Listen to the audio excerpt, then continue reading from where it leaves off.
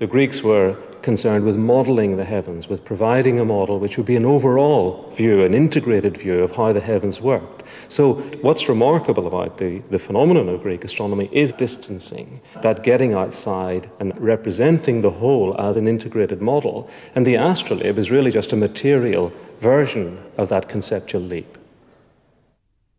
To start with, the model was all in the mind, an imaginary view from space of the Earth and the stars beyond. In their heads, the Greeks pictured the circles made by the equator and the tropics of Cancer and Capricorn, and imagined how they'd look to an observer suspended below the South Pole. Using the method of stereoscopic projection, they converted their mental model from 3 dimensions to just 2.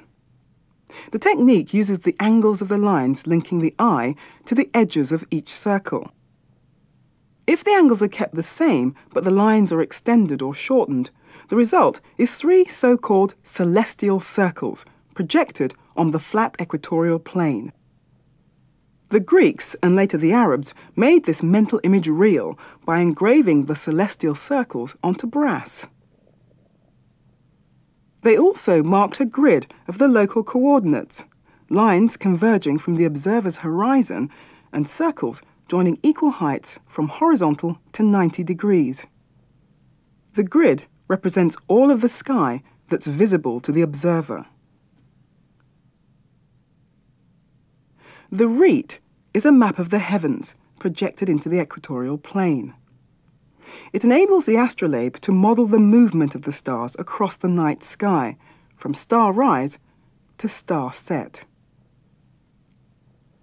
Here, the star Aquila appears over the observer's horizon. It moves in an arc up and across the sky until it reaches its maximum altitude, or zenith.